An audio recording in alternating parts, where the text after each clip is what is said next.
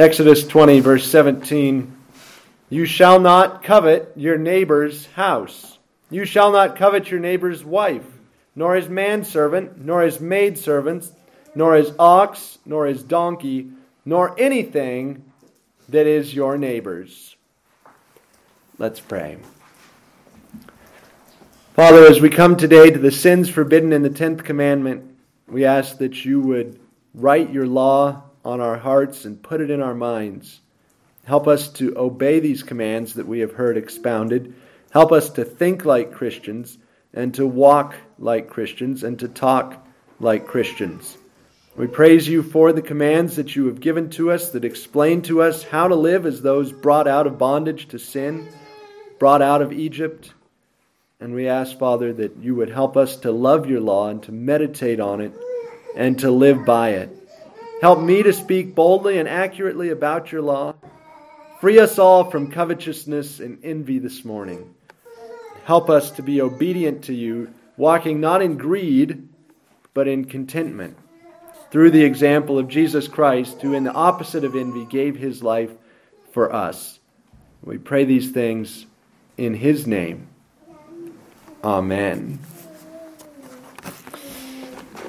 "No one," said Groucho Marx, "no one is completely unhappy at the failure of his best friend."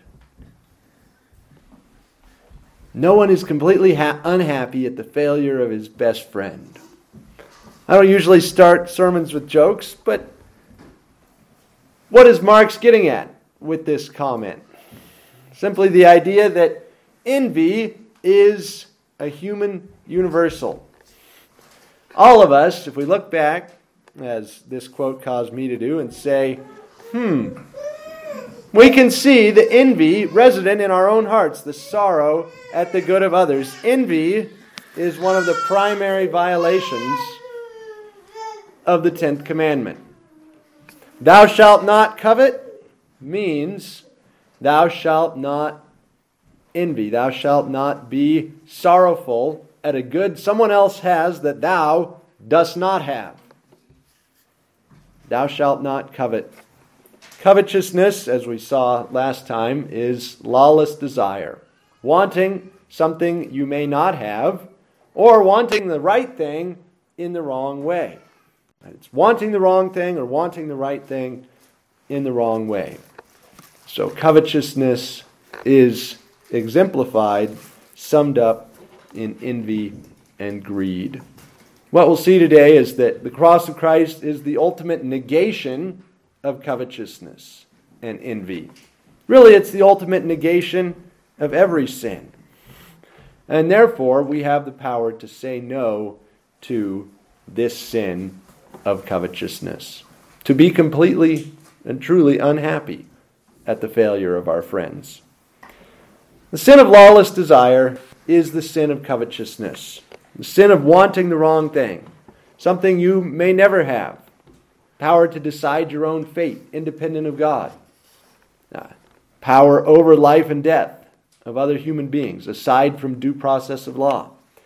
Power over the creation of life, a la playing God, as we describe it. These things are desires that no human being is allowed to have. But in addition to wanting the wrong thing, which there are many wrong things to want, you can want the right thing in the wrong way. It's right for you to have food. It's right for you to have a spouse. It's right for you to have a reliable and cool-looking car.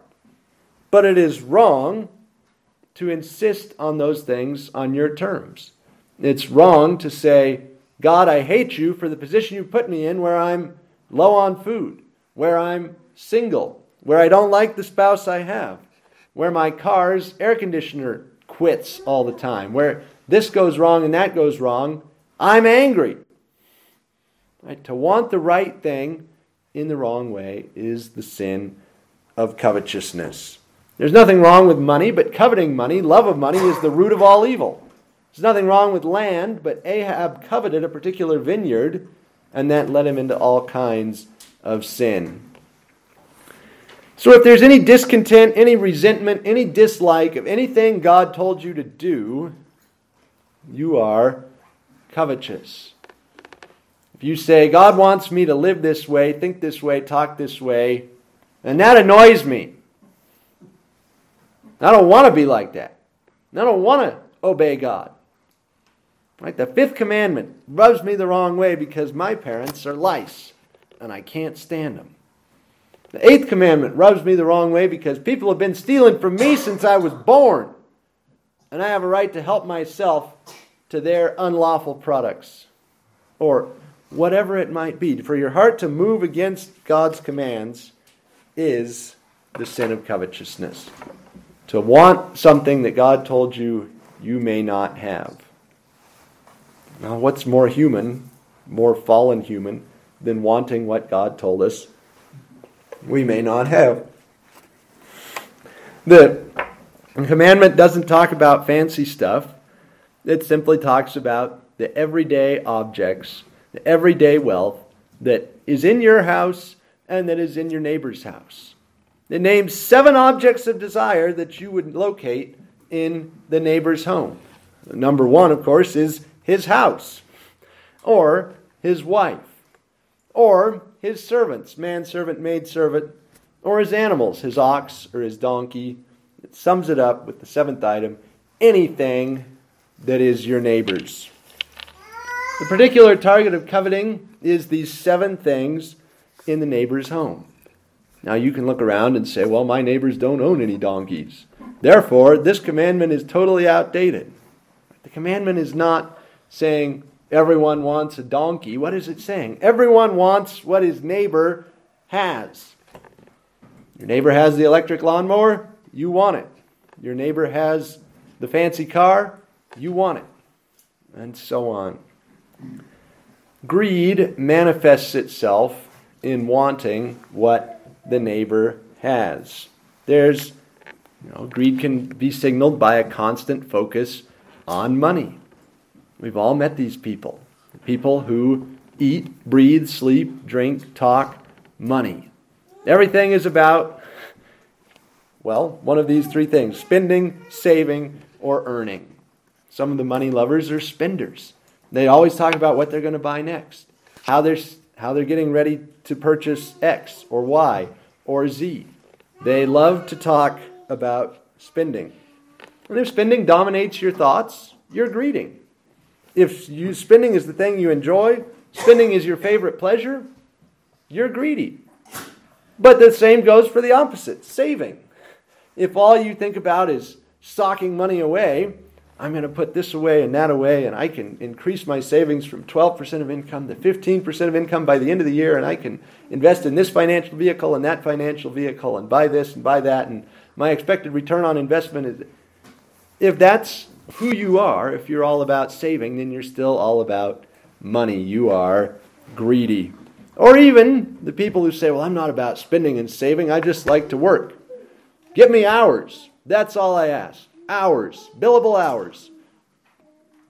That's a sign, more than likely, of greed. I want what I want, what I want.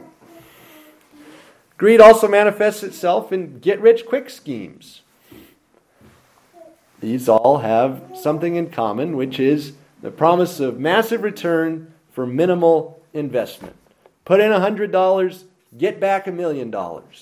If that sounds to you like it will work, you are in the grip of greed. Your thinking has been distorted by the love of money. This command forbids all of that stuff. You shall not covet massive return on investment, get-rich-quick schemes. And I include in this most multi-level marketing. Multi-level marketing is all about greed because it promises you'll get rich off the work of others. You get people to market on your behalf. You get people in your downline. They sell, and then you get tolls on everything they sell because they're paying you for what? For the privilege of being in your downline. It is greed, pure and simple. So, greed, obviously, is forbidden by this commandment. The Harvard Business School did a study recently looking for excessive greed in chief executives. And for purposes of the study, they defined greed or excessive materialism in an objective way as owning a house that costs more than twice as much as the median home in your area. I looked it up this morning. In August 2022, the median home in Gillette was $276,000. So if you own a home that costs more than twice that, Harvard calls you greedy. Or owning a car that costs more than $75,000. Objectively a sign of greed. Now this was in 2013 or something when the study was done. And then finally, owning a boat longer than 25 feet. If you have any of these, they said, you are objectively greedy. You are in the grip of excessive materialism. Right? So if your house, there's legalists out there, 276 doubled. If I get a house that's only $525,000 and I get the 24-foot boat and I get the $74,000 car, not greedy. Right? Wrong. This commandment tells us don't live for stuff. And it specifically focuses on the stuff that is the neighbor's stuff. Neighbor appears 3 times in this commandment, once in the previous commandment, not at all in the other 8 commandments. 75% of the commandments references to the neighbor come in the 10th commandment because greed is triggered by seeing what the neighbor has. The fancy term for this is mimetic desire. Mimesis just means imitation. You can hear that mim sound in imitation. It's the same sound as in mimetic. I see what you're doing and I want to do it. Monkey see, monkey do. Shiny, monkey want. That is unfortunately not just true of the simians. It's true of the humans too. Which is why God mentions the neighbor and mentions 7 things in the neighbor's house and says, you are going to, in your fallenness, covet these things. And I'm telling you right now, stop coveting these things. Mimetic desire explains why people can hate you just for being successful, just for getting a promotion at work, just for having the happy, loving family and children that they don't have, just for driving a better car than they do, or anything along those lines. Envy is sorrow at another's good, right? Or the flip side, as Groucho Marx pointed out, joy at another's failure. That is envy. And that is a sin against the 10th commandment. Wanting what the neighbor has, being sorry that he has it and you don't. I hate my neighbor because he has a swimming pool. I hate my neighbor because he has this and I want it and I don't have it. That is the definition of envy. I think more common among us, though, than sorrowing at the neighbor's good is discontent with our own good. I have this and I don't like it. I don't resent the neighbor for his big house, but man, I hate my tiny house. I am so tired of being unable to turn around in the kitchen with my arms outstretched. Or, right, I wish my car was 10 years newer because I just hate driving this piece of junk. Or, I wish my house was painted better. I wish my kids were prettier or smarter. I wish that I was a different race because those other people have it better. Or people get hung up on all of these things, and that too is covetousness. Not being content with what you have. You could be a billionaire living in a trailer park and covet what your neighbors have. Not necessarily the single wides, but the family togetherness, the joy, the camaraderie. Right? If you see anything you don't have, it doesn't matter what it is.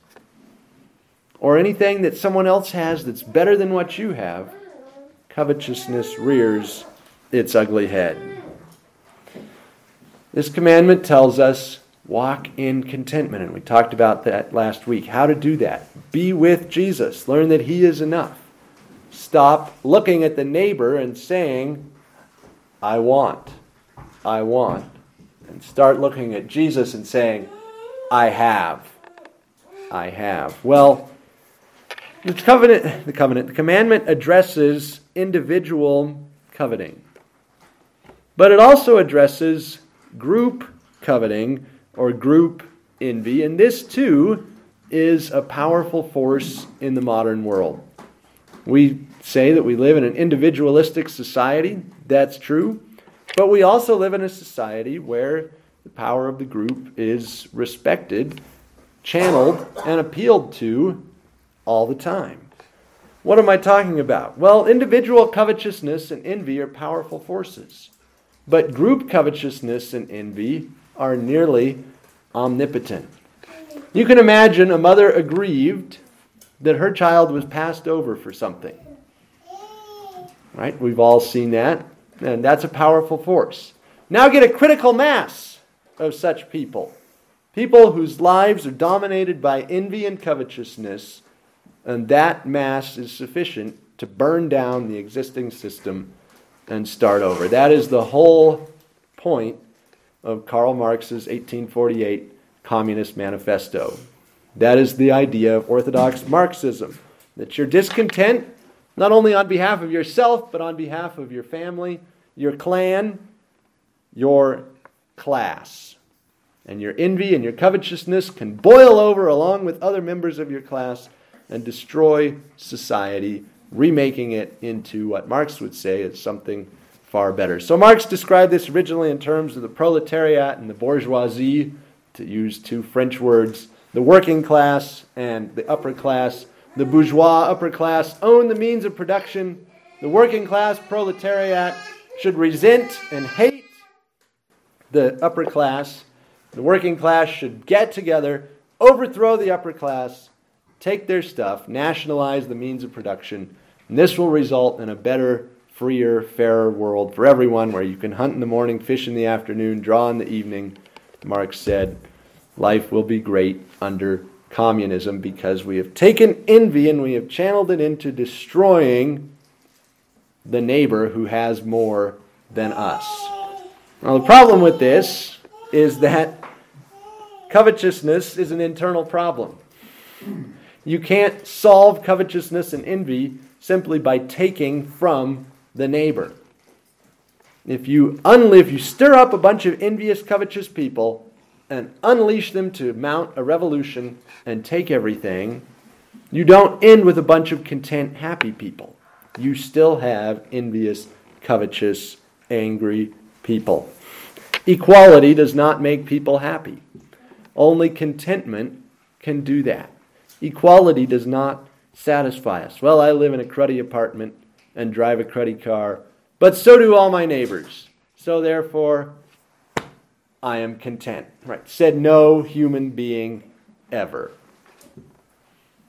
This is the problem with Marxism. An ideology powered by mimetic desire and envy is an ideology of unhappiness and dissatisfaction. So not only that, it's deeply, irretrievably sinful because it is directly contrary to the 10th commandment. It is all about coveting your neighbor's house, his ox, his donkey, his manservant, maidservant, what we could collectively term the means of production.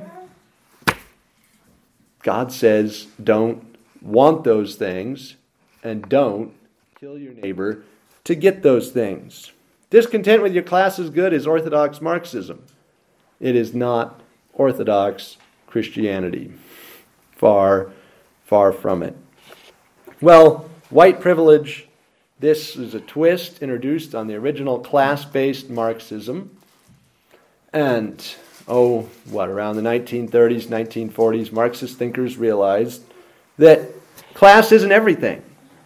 People don't just envy their neighbor's stuff and want the means of production. People also envy their neighbor's social goods, social status. And so they came up with this idea of saying, in the United States, black people are poorly off, white people are well off, black people are the new proletariat, white people are the new bourgeoisie. Let's go ahead and, again, stir up envy and covetousness and overthrow society in the name of equality created by destroying the neighbor who has the thing that makes us covet. And So the whole concept of white privilege, the whole concept of any of this race-based class or social racial warfare is all essentially a Marxist propaganda invention designed, just like the original proletariat bourgeoisie dynamic, to overthrow society, allegedly in the name of creating equality, actually in the name of putting Marxists in charge.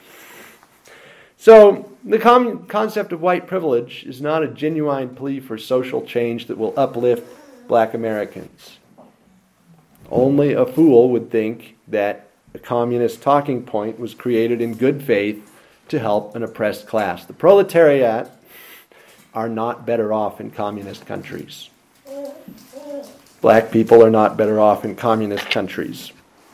So, white privilege is a weapon that uses the sin of covetousness to bludgeon existing society to death, just like the original class-based Marxism. So how does that apply to us? Right? We're not a bunch of envious Marxists in here, Lord willing. So why do I talk about it?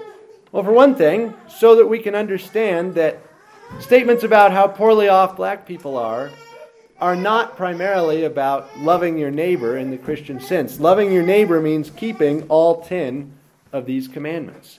Any ideology that's about envying and coveting what your neighbor has is not and can never be a form of loving your neighbor. You don't love your black neighbor by saying, I need to check my white privilege. By adopting anything that's rooted in envy and covetousness, anything that's rooted in the Marxist weaponization of envy and covetousness, you're not loving your neighbor. You're hating your neighbor because you are violating the 10 Commandments. As we saw, you can't keep any of these by violating the rest. You can't show honor to others, right? The 5th commandment, by saying, I envy you. Or, conversely, you should envy me. Or, I'm distressed about the good that I have. My white privilege is something I sorrow for. No, we just talked about that. That's called discontent with your own good. That is a form of violation of the 10th commandment. If you are privileged, whether with white privilege or the other 2 forms of privilege I'm about to talk about, an unbroken family, or saving your life when others around you died, that's not something to sorrow over or regret or hate. That is something that you need to thank God for and say, I will use what I have to love my neighbor and honor all men. I will use what I have to keep the 10 Commandments, which is how God says to love my neighbor. In other words, when Karl Marx says, here's how to love your neighbor, burn down his house and take his means of production, you say, no, that does not love my neighbor. Sorry, Marx. When Marx says, here's how to love your neighbor, believe that black people are underprivileged and that you as a white person are the oppressor. Again, recognize the fingerprints of envy and covetousness all over that doctrine and say, no, that is not how I love my neighbor.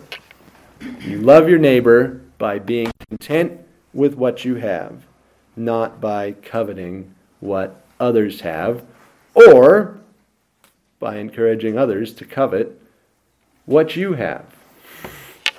If you're white, you shouldn't wish to be black. If you're black, you shouldn't wish to be white. If you're male, you shouldn't wish to be female. If you're female, you shouldn't wish to be male. If you're rich, you shouldn't wish to be poor. If you're poor, you shouldn't wish to be rich. Right? What is this? You are where you are. God has placed you there, and you should seek contentment there, rather than expending all your energy, effort, and time on discontent, envy, and outrage. So what are 2 other forms of privilege?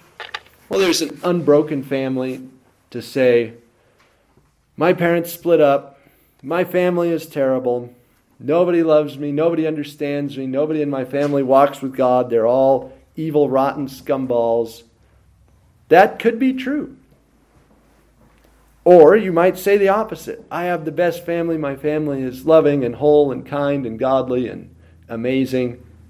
Either way, the 10th commandment addresses you and says, be content with what you have. Don't covet your neighbor's family. Don't covet your neighbor's wife, right? It literally says that. Or his mom, or his dad, or his kids. Because coveting a different family is a sin. God gave you the family that He wanted you to have. He put you there for a reason. And therefore, in that context, you are to learn contentment with Christ. That Jesus is enough. When my father and mother forsake me, the Lord will take me in, David says. That has to be true of all of us. That is what the commandment requires, not coveting a different family or, right, not being discontent with your own good. Oh, my family is so good. I just feel so bad for all the people out there who don't have that. Well, love those people, but don't reject the good God has given you in the name of suffering and solidarity with people who don't have that particular good. That is not the Christian way. So finally, survivor's guilt. You're on a vessel that runs into a mine and sinks. The buddy next to you dies. You live. You go through life saying, why am I here? Why did I survive? And you end up being sad, upset, even angry, because you can't handle the reality that you're alive and your buddy is dead. Thy will be done is the opposite of covetousness. Contentment, even with God's gift of life, when you recognize how contingent that is. It's still something that you and I need to embrace. Don't walk in survivor's guilt or family guilt or white guilt or bourgeois guilt. The Word of God says, God put you where you are. Love your neighbor there, but don't be discontent with that or regret that. One final point about the neighbor. When you recognize that covetousness and the existence of the neighbor are deeply intertwined, as they are, you want to blame the neighbor. And Marxism is just one elaborate exercise in doing that. My sin is the neighbor's fault. Right? Psychoanalysis. My problems are my mother's fault. Or you name it, we like to find a scapegoat.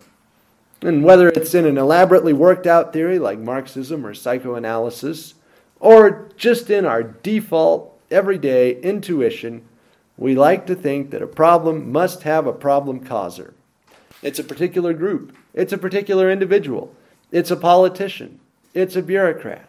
It's somebody of this ethnic group or that ethnic group. It's our enemies over there. Right? The Russians, the Chinese, these people or those people. We want to find a scapegoat. My greed is my neighbor's fault. If he hadn't bought the lawnmower, I never would have coveted it. We feel this desire for a scapegoat. We want to blame somebody. It started at the beginning. The woman you gave me. The serpent, he fooled me. We want that scapegoat. And the incredible gospel message is that Jesus volunteered for the position. That instead of saying, you're all at fault, deal with it, you will be punished, don't tell me it's somebody else's fault. Jesus said, I will take the blame. I will be the scapegoat. You can all blame me. And I will accept the penalty for everything you've done wrong. Jesus signed up for the scapegoat job. It wasn't his fault, but he took the blame.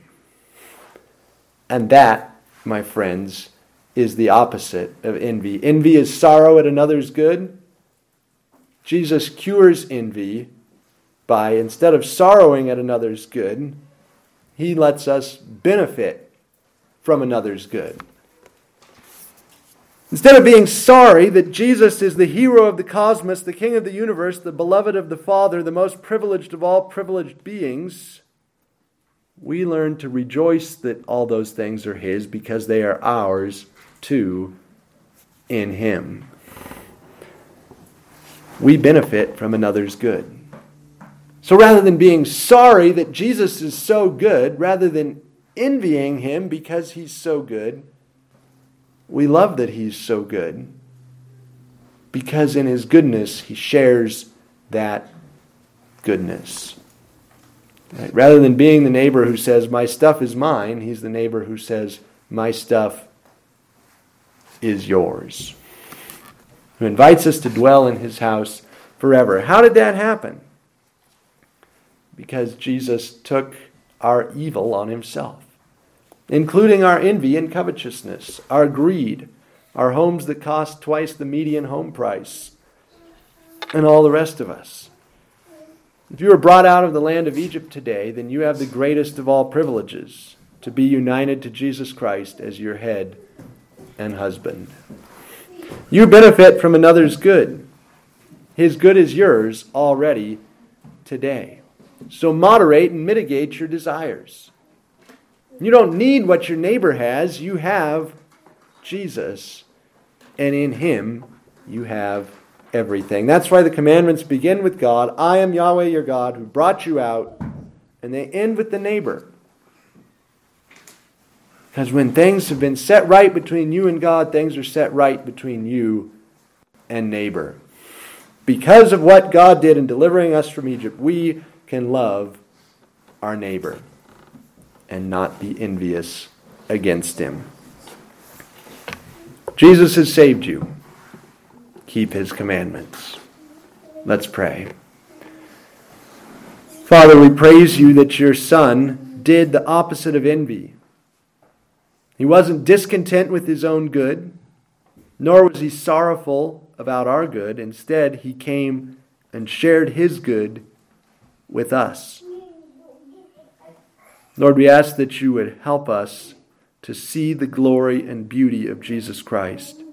That envy would be dead, killed by the light, the radiance of His presence and His generosity.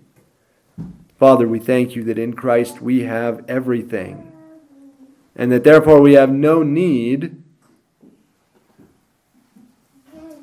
of envy, of covetousness, of casting our eyes on what the neighbor has, because You have provided for us abundantly every good thing to enjoy.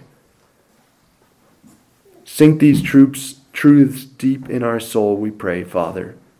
In Jesus' name, amen.